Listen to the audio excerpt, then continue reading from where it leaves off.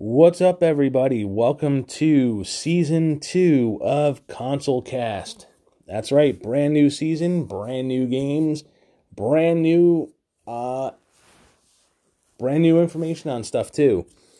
Alright, this episode I will be talking about a game called Dragon Ball Kakarot, which came out for the PlayStation 4, Xbox One, and Windows PC via Steam. The game came out on January 17th. It's basically a sequel to Dragon Ball Xenoverse. It's an RPG slash fighting game by Bandai Namco. It is doing a lot of backstory to the Dragon Ball characters. If you're not familiar with the story of Dragon Ball, catch up on the anime or, play the other Dragon Ball games that have come out over the years. Some other games that have come out over the years for Dragon Ball have been, like I said, Dragon Ball Xenoverse, Dragon Ball GT Final Bout, the Budokai trilogy for the Wii and the PlayStation 2. There's probably some other, Dragon Ball games that I've missed over the course of the other consoles. But a lot of those were fighting games. The Dragon Ball Xenoverse was more of like an RPG, I think, and a fighting game. I have not played Xenoverse, but I've played the Budokais and I've played Final Bout, and they were pretty cool. Some of the stuff in Dragon Ball Kakarot is some of the features that they added is, like a cooking feature where you basically gather food and, bring it back to Chi-Chi and she'll cook you the meals, or you could probably cook it yourself. It doesn't, I'm not sure how that goes. I haven't gotten too far into the game. There's also a hunting and fishing thing you can do to get more food, which is by, you can hunt you can hunt deer, bear, whatever's around you, and you could also go fishing. There are no fishing poles in the game. You're basically using Goku or Gohan's tail to catch the fish, which I think is pretty cool. You can also go to the different stores in the game and buy different baits for your tail to go fishing and do what you gotta do. There's the Z Encyclopedia, which, it shows you different characters, animals, vehicles, relationship charts, basically everything that you can think of in the Dragon Ball game. Of course, you'll go with, you'll see characters such as Krillin, Bulma, Master Roshi, Goku, Frieza, Vegeta, Chi-Chi, and some other characters in the Dragon Ball universe. There's the training grounds, of course, and then you'll also get these things called soul emblems, which are basically all the characters that you meet. And then once you place them on the board, you can obtain more souls and more powerful for Goku. And the game basically follows the Raditz saga. To the end of the Kid Buu saga for Dragon Ball. That's where it goes. The playable characters in Dragon Ball Z Kakarot are Goku, Gohan as a kid and a kid, a teen, and an adult. You have Vegeta, Piccolo, Future Trunks, Godokins, Vegito, and then the supporting characters are the Android 18, Chizotu, Krillin, Tien Shinan, Yamcha, Trunks, and Goten. There's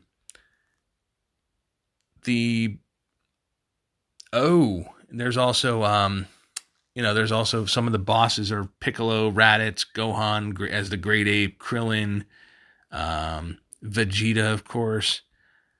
There's a lot of if you ordered the there's a season pass for it, which is about $24.99 if you want to get that. If you pre-ordered it from GameStop, you would get a fig pin with Goku, and you'd also get a code to unlock more food in the game so you can, make more dishes and whatnot. The game is really, really, really good. I have not, I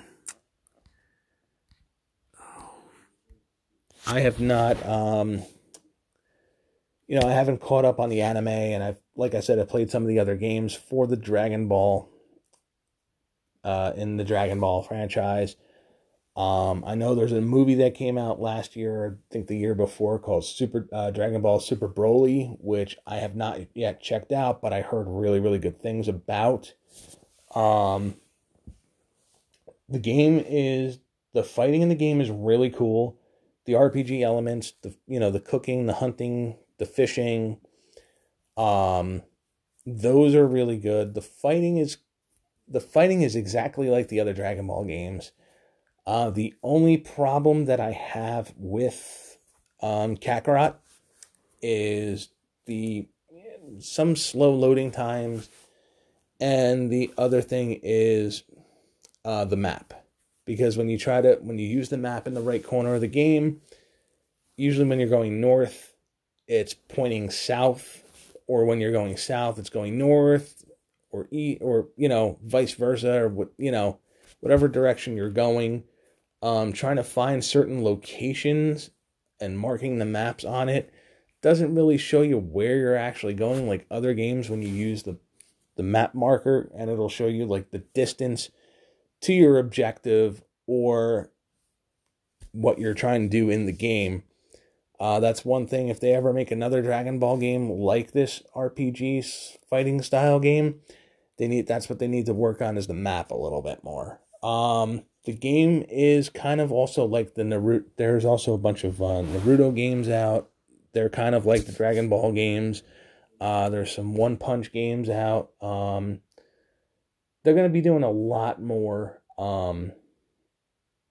anime style games. I know they came out with a Bleach game for the Wii, which was a little kind of not that good. And they're also doing they've done Gungrave, which they did perfectly. And there's been a lot of other Tokyo Ghoul is more of like a strategy board game type game that they came out with. But give them time. They will do a couple of more games. They will start doing more anime games, because there's a huge, huge market still for anime. The Attack on Titan games were kind of not really my cup of tea. Other than that, if you're a big fan of Dragon Ball Z, or first time getting into Dragon Ball Z, this game is for you. You'll have a lot of fun playing it. The completion time of the game is about, according to what I read, is 25 hours for the game, or longer depending on how you play it. Or if you're one of those people that could breeze through it, you'll probably beat it within 10, 15 hours. But if you want to take your time, it's more a line of 25 hours. But if you really want to sit there and complete it, it'll take you about 45, 50 hours to do. That's getting everything. Trophies, this, that, and the other thing. The other thing I wanted to talk to you about on the podcast would be a lot of games I was going to be talking about on this year's podcast this season. A lot of the games are being delayed. Sony is releasing the PS5 holiday of this year of 2020. From what I heard, but they're supposed to be having their conference on February 5th to discuss when the actual price of the console, the release date of the console, and the games that are going to be coming out for the PlayStation 5. Plus, also Microsoft will be releasing their new console, the Xbox One S, or the new Xbox. Don't know what the title is going to be for that, but that's coming out around the same time as the PlayStation 5. once I hear more specs on everything, I will definitely share it with everybody here. The next big game that's coming out is Darksiders Genesis in February, followed at the end of the month by Mega Man Zero Legacy Collection in February. You're also looking at March for Neo 2 and MLB The Show. Final Fantasy 17 was supposed to be coming out in March and got delayed till April. Resident Evil 3 Remake is coming out in April, and Cyberpunk 2077 was supposed to come out in April, but now got pushed back to September, as well as Marvel's Avengers by Square Enix has also gotten pushed back to September. I think September 4th for Avengers and September 16th or September 14th for Cyberpunk 2077. Dying Light was also recently delayed. I think the reason behind a lot of delays for these games is due to the fact that the new consoles are coming out this year. And there was also an article I read online about Google's streaming service called Google Stadia. And what it's basically saying is that they're telling publishers, do not, don't release the games because we want to get first dibs on these games before they actually come out to home console, before they come out to the actual consoles and not be exclusives to them, which I kind of find a little bit funny because all Google's console is a streaming console. The games are a little bit more pricier for the Stadia than it is for, our PlayStation, Xbox, Switch, PC. The other thing is Darksiders Genesis already has been out since November for the Google Stadia, which, the PlayStation, Xbox, and Switch version of the game are coming out in February 14th. And this is putting a big, big hurt on developers. Developers are saying like, hey, you know what, maybe we'll hold off on this. Maybe we'll scrap these games and we will hold them off for PlayStation 5. The only game that I heard is definitely coming out for the PlayStation 5 is Godfall, which will be an exclusive PS5 title. That'll probably come out around the same time as the PS5 comes out. Another game that people were really looking forward to that has actually leaked over the past couple of weeks would be Assassin's Creed Ragnarok. Takes place in Viking times, which, Norse mythology and, Viking time, and that is basically leaked on a couple of GameStop's Italian the Italian website for GameStop, and I believe same thing for Amazon as well too. Ubisoft has not confirmed a physical release date or an actual title or what the actual gameplay or photos are going to be of the game. I believe that they will announce that in February as well. And also, other gaming news, Sony has officially decided to skip E3 this year. Usually Sony does a really, really big presentation at E3, but I think they're trying to lay low for the PlayStation 5 and do that at their conference on the 5th. Also, Sony does their state of play every quarter to show new games coming out, and there is still no word on, at their last state of play back in December, they announced that Ghost of Tsushima was supposed to be coming out in the summertime, and that game has not seen the light of day just yet. That could be one of the games holding off for the PlayStation 5. they could scrap that game from PlayStation 4 and say, hey, you know what, let's release it just for the PS5. This is kind of what they did with more what they were going to do with Lord of the Rings, the Lord of the Rings game that came, the first Lord of the Rings game that came out for the PlayStation 3.